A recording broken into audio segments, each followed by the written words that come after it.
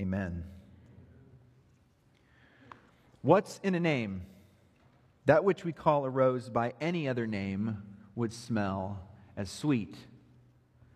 Can you name the play? It's Romeo and Juliet, right? A lot of head shaking. Yeah, you know that one. Maybe that's as far as your Shakespeare goes, but most of you recognize that line. This play, Romeo and Juliet, the story really is about two young lovers, two youths, you might say, who are from two warring families. Juliet is a Capulet and Romeo is a Montague. Juliet knows that the family feud prevents her from loving a Montague, but she loves Romeo nonetheless. In fact, it's only his name that is a nemesis. Romeo is what he is, well, despite his name. If he had any other name, it would be, of course, fine. So Juliet wrestles with his name. What's Montague? She declares, what's in a name? The famous line, that which we call a rose by any other name would smell as sweet. If we were to rename anything, it would do nothing to change its fundamental qualities. A name is just that. It's a name. Even something as sweet as a rose. If we were to call a rose by any other name, well, it would still be just as sweet. It would still be just as vibrant in color. So, Juliet desires that Romeo might take off his name, might strip himself from the name Montague, from that title, and become hers. There's no doubt this is some of the best storytelling. In fact, it is. Yet, Juliet does raise a good question. What's in a name? Although she makes a valid point, a rose is still a rose by any other name. A person's name can be very significant. Sometimes we can learn something about a person's history from the name they're given. For example, you might know Smith was given to blacksmiths or tinsmiths, people that worked on metal and other things.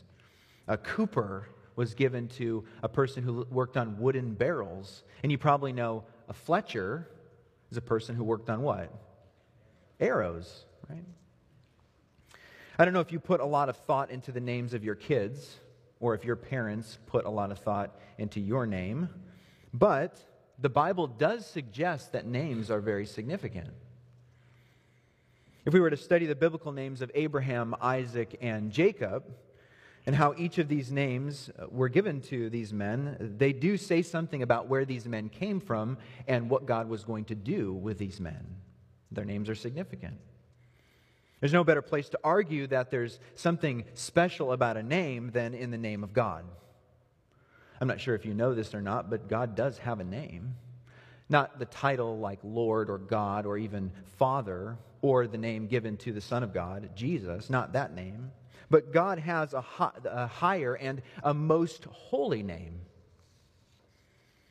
The Bible actually doesn't give us the name of God until the book of Exodus. And it's there that God reveals his name to a man named Moses. Moses himself doesn't even know God's name until he has to ask God, "What is your name?" And of course, God responds with this phrase, "I am who I am," or "I am." That's God's name. And you probably know that in Hebrew we say this as Yahweh, which is the most holy name for God. Yahweh, which is just that little phrase, I am. That's what it is. So then, Juliet, what's in a name?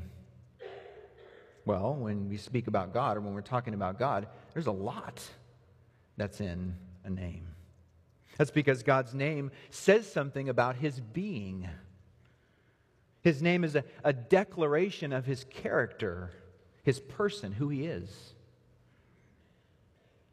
What God's name declares is that, well, quite simply, he is. God was never nor could he ever be anything else. He could only be God, because he is God. Therefore, the God of the Bible, the one true God, is, as we say, the great I am.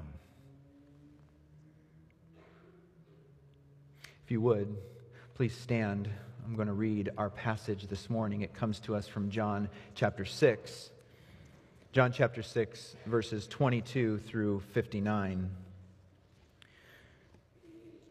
Hear the word of the Lord. On the next day, the crowd that remained on the other side of the sea saw that there had been only one boat there, and that Jesus had not entered the boat with his disciples, but that his disciples had gone away alone. Other boats from Tiberias came near the place where they had eaten the bread after the Lord had given thanks. So when the crowd saw that Jesus was not there, nor his disciples, they themselves got into the boats and went to Capernaum seeking Jesus. When they found him on the other side of the sea, they said to him, "Rabbi, when did you come here?" Jesus answered them, "Truly, truly, I say to you, you are seeking me, not because you saw signs, but because you ate your fill of the loaves.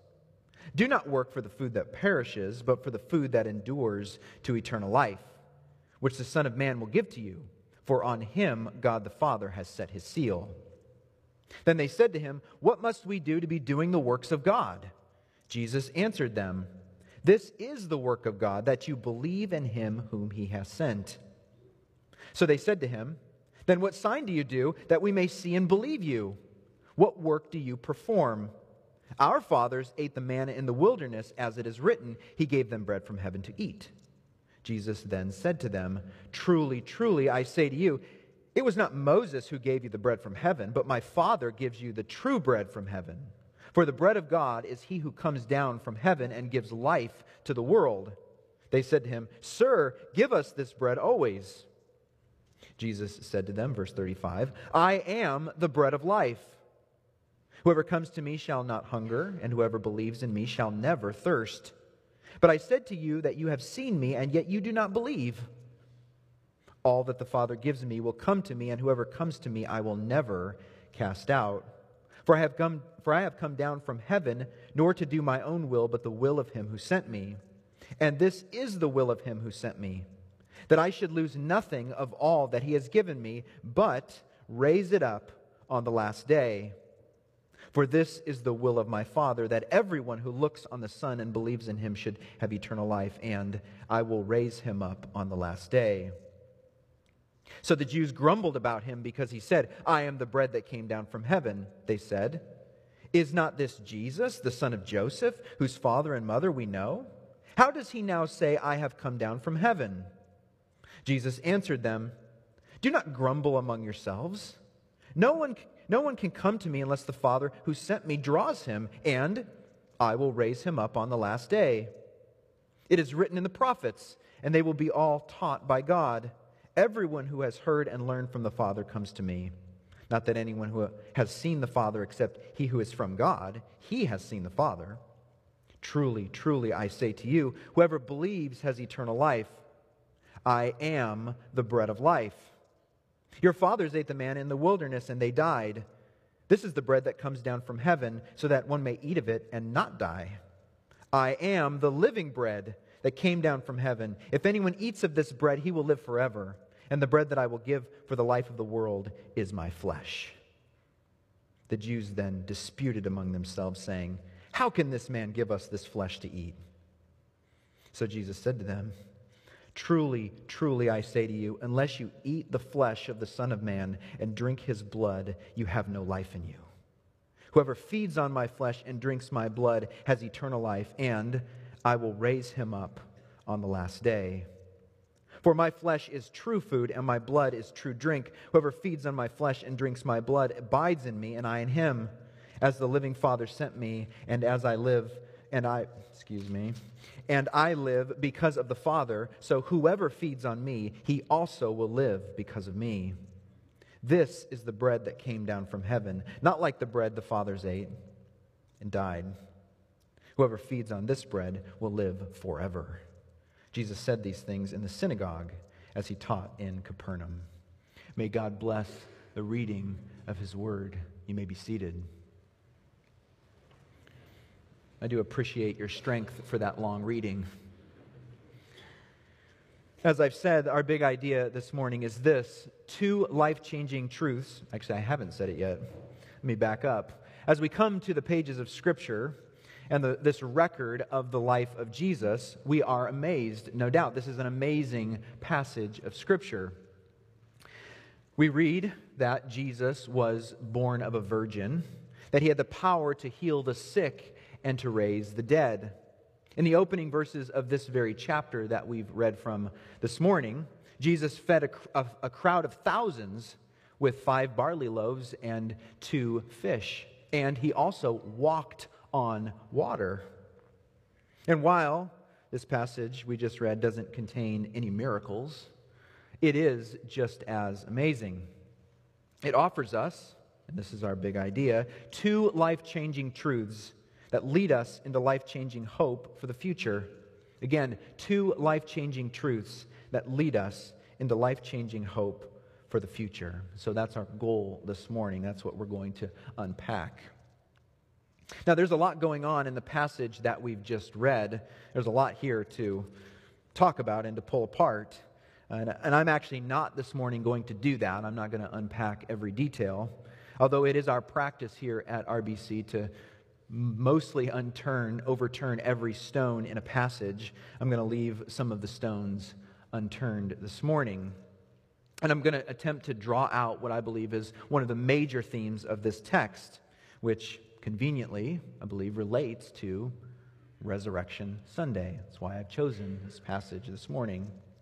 If you are visiting with us this morning, we are actually currently studying the Gospel of John, and this is the next passage up for us in our study. And so most of you are very familiar with the context of this passage.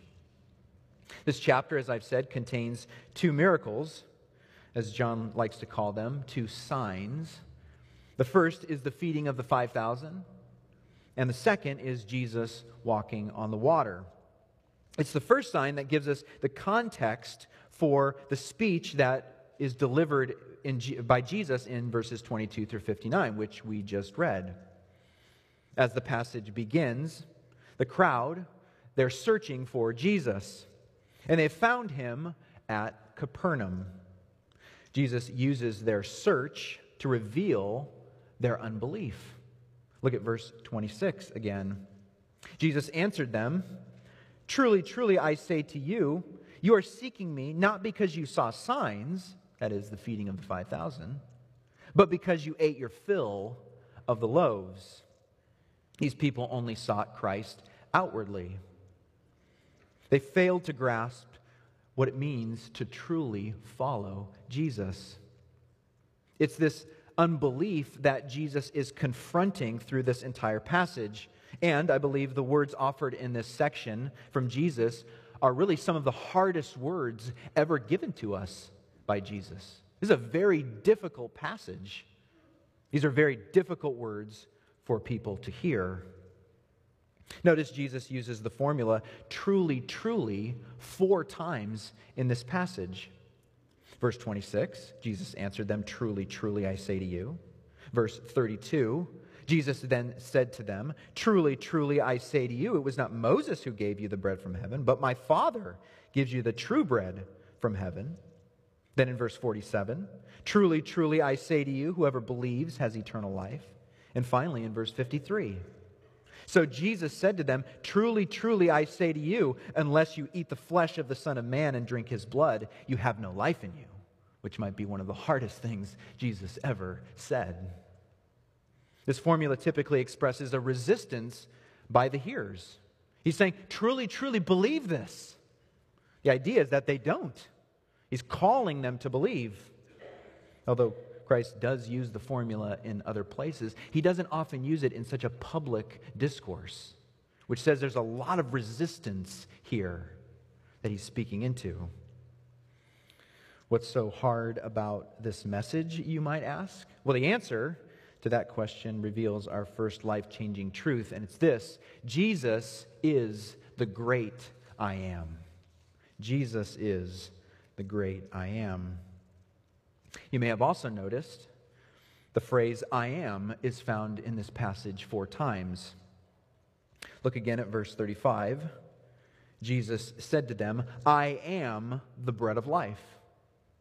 And then verse 41, so the Jews grumbled about him because he said, they're quoting him here, I am the bread that came down from heaven. And then in verse 48, I am the bread of life. And finally in verse 51, I am the living bread that came down from heaven. If anyone eats of this bread, he will live forever. You may know that John's gospel, or his biography, is the only one that records what we call the I am sayings of Christ. 7 times John records these sayings from Jesus, I am, and then followed by some kind of metaphor. These 7 sayings are, here we have, I am the bread of life. We read, I am the light of the world, chapter 8 and chapter 9. I am the door. I am the good shepherd. I am the resurrection and the life. I am the way and the truth and the life. And finally, he says, I am the vine. What exactly is Jesus communicating in these statements? Well, he's certainly giving us special insight into who he is. These statements are more than mere metaphor. Yes, Jesus is like bread, and he's like light, and he's like a door. For sure, he's like all those things, but even more, Jesus is Yahweh. He is the great I am. Setting aside the distinctions of the Trinity, it was Jesus who declared to Moses in Exodus 3:15, I am who I am. This means that when Christ speaks to us, it is God speaking to us. Christ's words are God's words. Christ's actions are God's actions. And our response to Christ, well, is our response to God. And when Jesus, the one who is, who always was, and who will forever be, when he links himself with a metaphor, well, I think we ought to pay attention. What is he trying to communicate? Well, this phrase from Jesus, I am the bread of life, is neither an attempt to be flowery or highfalutin, nor is it an attempt to be cryptic or to be abstract. Not at all. This phrase offers life-changing truths in the most powerful, and I would say clear way possible. What is bread? Well, bread sums up life. It sums up food in general. Genesis 3:19, the ground is cursed, and Adam is told, by the sweat of your face you shall eat bread. It captures everything that we need for sustenance in life, everything for our physical life. What we just had was, I know it was eggs and bacon and other things, but what it was bread. It was what we need for physical existence, food. It has been called the staff of life. This is bread. It represents all that is needed for physical existence. Well, what is life? Whatever Jesus means by it in saying, I am the bread of life, it must mean more than mere physical life. Jesus says in verse 51 that whoever eats this bread will live forever. That won't make us live forever, unfortunately. We need more. The life that Jesus speaks of is more than the number of our days. Jesus is speaking of a new kind of life. Look at verse 35. Jesus said to them, I am the bread of life. Whoever comes to me shall not hunger, and whoever believes in me shall never thirst. In this physical life, we're not far from eating, and yet we're hungry again. We've returned from a vacation, and what do? We plan the next vacation. C.S. Lewis said, I cannot find a cup of tea which is big enough or a book that is long enough. I can take Saturday and ride 100 miles on my bike, and yet Tuesday morning, I'm up riding again. We had a wonderful Easter breakfast this morning, and yet, what have you all planned this afternoon? A dinner. And what will you do tomorrow morning? You'll eat breakfast. I think you get the idea. In this phrase, I am the bread of life, we find no higher life-changing truth. We have the great I am, the God of the universe, revealing the highest and most important truth, namely, that Christ is our sustenance. He is our satisfaction. Every longing finds its end where? In Christ. He is the bread of life. Barclay writes, Jesus is the essential without which real life can neither begin nor go on.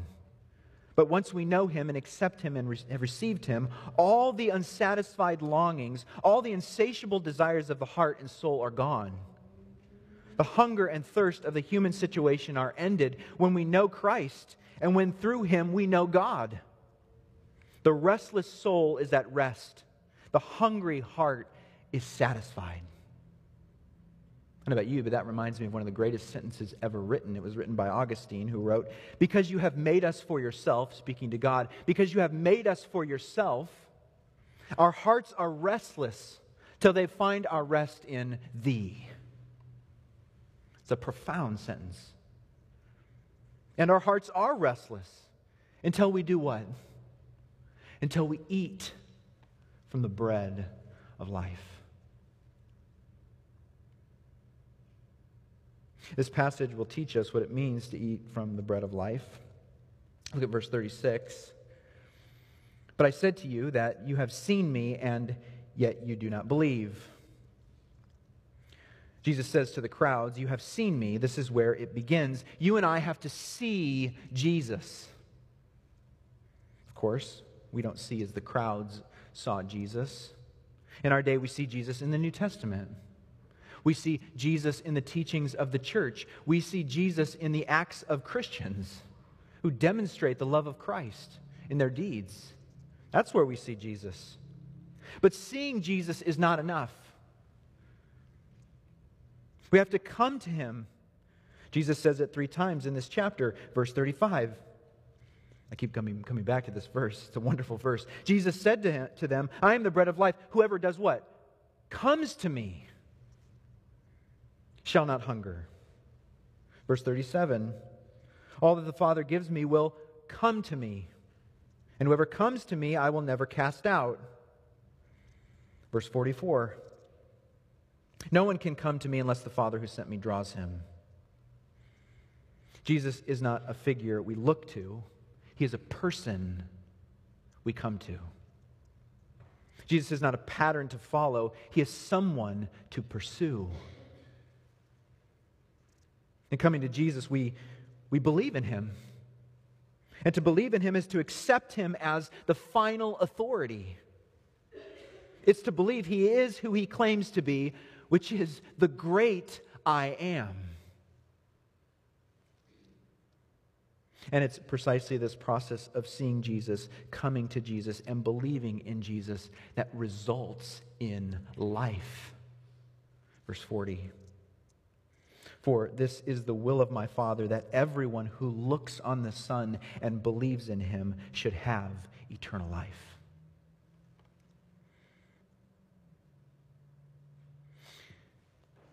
So, as we've already said, the life that Jesus offers is one of satisfaction. Verse 35 again, Jesus said to them, "I am the bread of life. Whoever comes to me shall not hunger, and whoever believes in me shall never thirst." Now, this translation here has "shall not hunger" and "shall never thirst." But the negation in the Greek is the same in both places, and it's very emphatic. What Jesus is saying is the one who comes to me will never, never go hungry. The one who believes in me will never, never be thirsty. That's what Jesus is saying. There is no room left for spiritual hunger after seeing, coming to, and believing in the Lord Jesus Christ. This doesn't mean we won't desire to grow in godliness and expand our understanding. Of course we will. As believers, if we come to Him, we'll hunger for Him. But that hungering will never go unsatisfied. He'll give us what we need. This is such a wonderful book. If there's anything John has given us in this wonderful gospel, it's the most amazing portrait of Christ. The book relentlessly testifies to the wonder of Christ. And we haven't even hardly gotten into it. We're only in chapter 6. From the opening words, in the beginning was the Word, and the Word was with God, and the Word was God, to the magnificent miracles, water into wine, the healing of the official son, the healing of the paralyzed man, the feeding of the 5,000, Jesus walking on the water. From the midnight conversation with Nicodemus to the very public meeting with a Samaritan woman. And from the clearing of the temple to the declaration that Moses wrote of Christ. The weight and power of this gospel moves us to respond. All of this. And then we have these wonderful words from Christ, I am the bread of life. It's an appeal. The hands of Jesus are outstretched. They're reaching out. They're inviting us to come to Him, to partake and to eat from Him. It's Christ that divides all men. There are those who have partaken of Him and know the satisfaction that He brings, and then there is everyone else.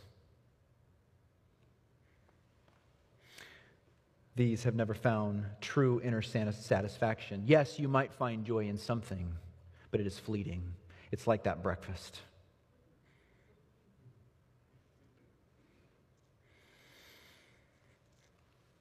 If you've never eaten from the bread of life, then you need to ask the question asked in verse 28. Then they said to him, what must we do to be doing the works of God? What do we do, Jesus? Help me understand. And verse 29 gives us the answer, and it's quite simple. Jesus answered them, this is the work of God, that you believe in Him whom He has sent. It's belief. Partake of the bread of Christ. I don't know if you've heard the poem by Myra Brooks Welch, her famous poem, The Touch of the Master's Hand. It's about an old violin. 'Twas battered and scarred, and the auctioneer thought it scarcely worth his while to waste much time on the old violin, but held it up with a smile. But what am I to bid, good folks? He cried. Who will start the bidding for me? $1, then $2? Only $2? $2? And who will make it $3? $3 once, $3 twice, going for $3, but no. From the room far back, a gray-haired man came forward and picked up the bow. Then wiping the dust from the old violin and tightening the loosening strings, he played a melody pure and sweet as an angel sings.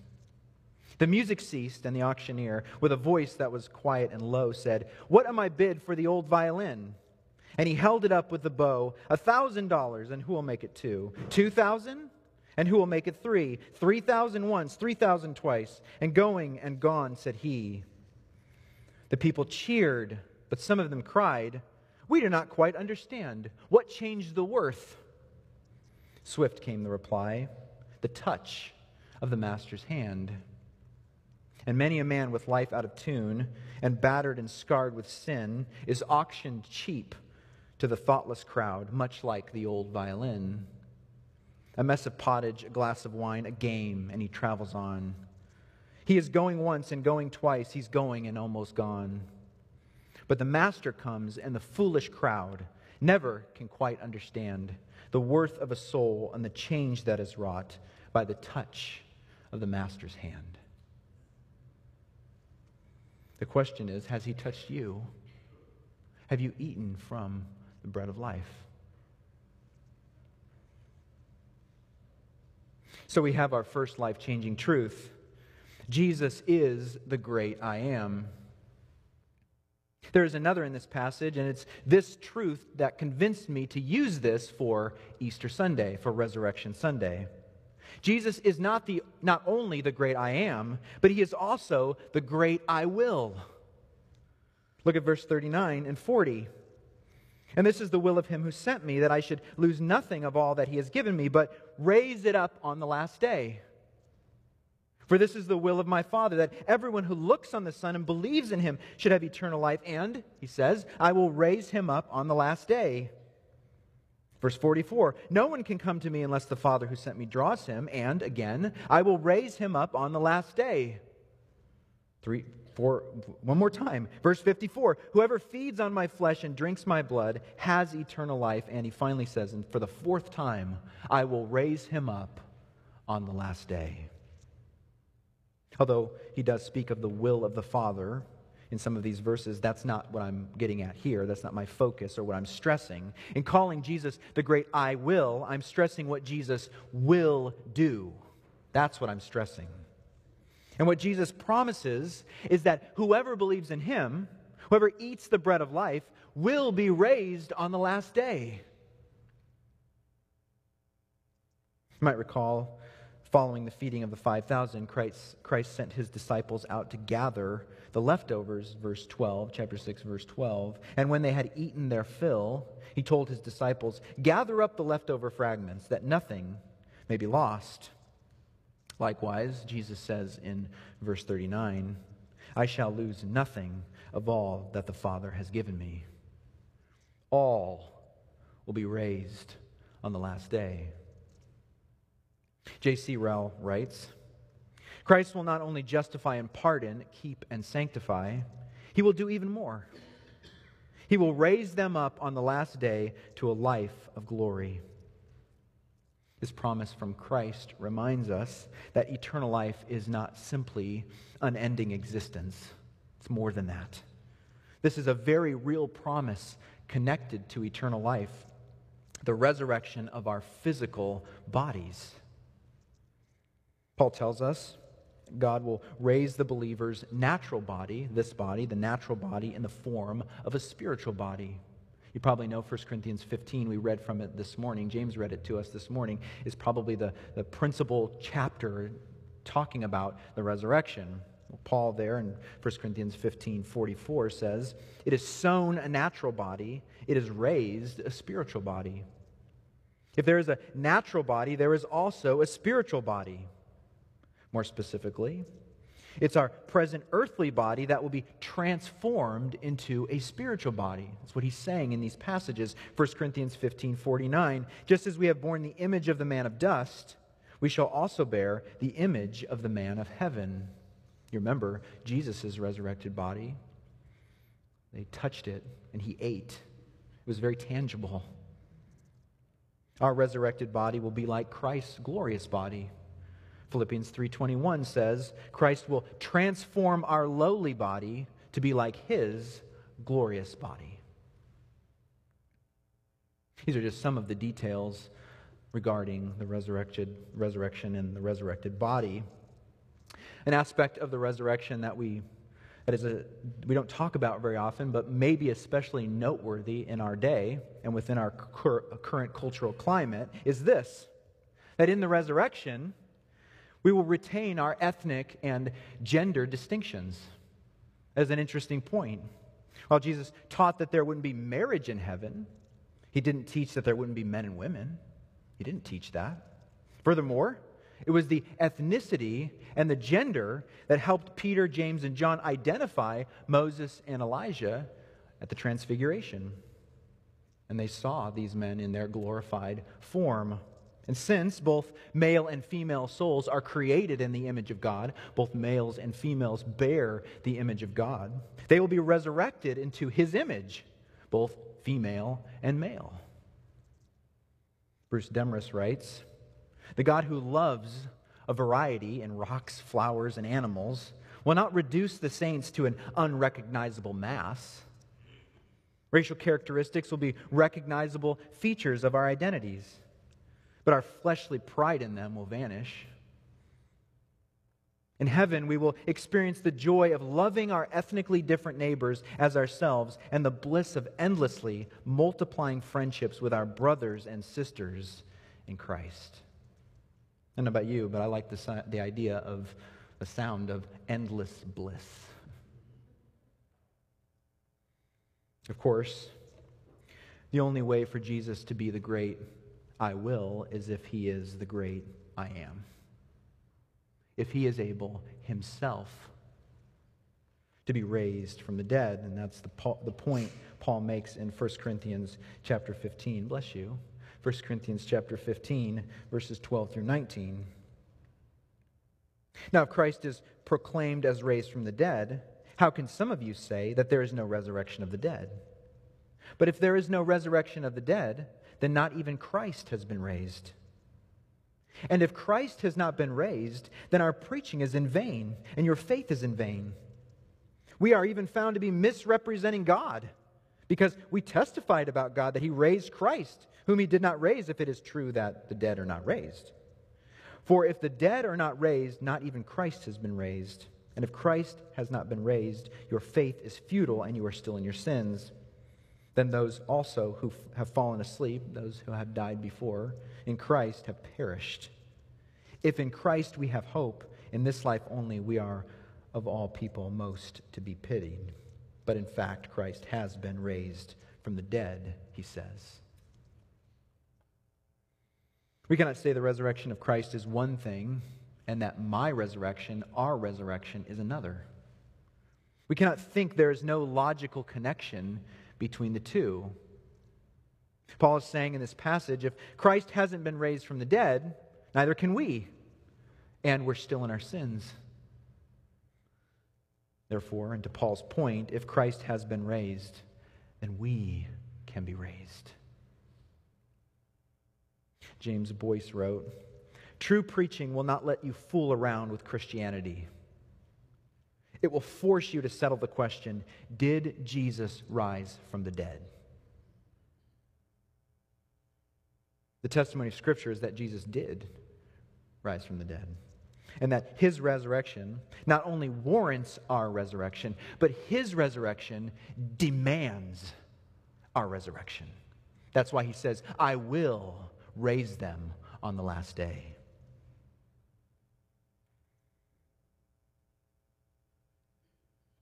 As we begin to close, I told you this morning we'd see two life-changing truths that lead us into life-changing hope for the future. The first life-changing truth is this: Jesus is the great I am. Yes, this means that Jesus is God. But as John helps us see, it means more than that. It means that he is the source of true sustenance. It means that he will always long for more until we long for him. We will always long for more until we long for him. As Augustine said, our hearts are restless until we rest. We find our rest in him. Better yet, Jesus said, "Whoever comes to me shall never, never hunger. Whoever believes in me shall never, never thirst." The second life-changing truth is this: Jesus is the great I will. Because Jesus is the great I am, the bread of life, the one who defeated death by escaping the grave, he can say, everyone who looks on the Son and believes in me should have eternal life, and I will raise him on the last day. I trust you can see the life-changing hope for the future that arises from these two truths. The author of Hebrews tells us that it is impossible for God to lie. Hebrews 6:18. It is impossible for God to lie. God cannot lie because he is the great I am.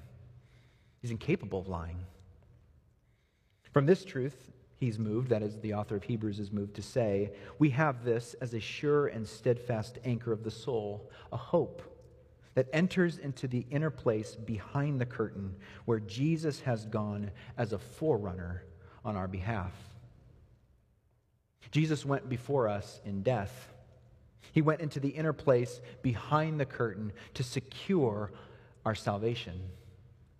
And having a perfect life, death could not hold him.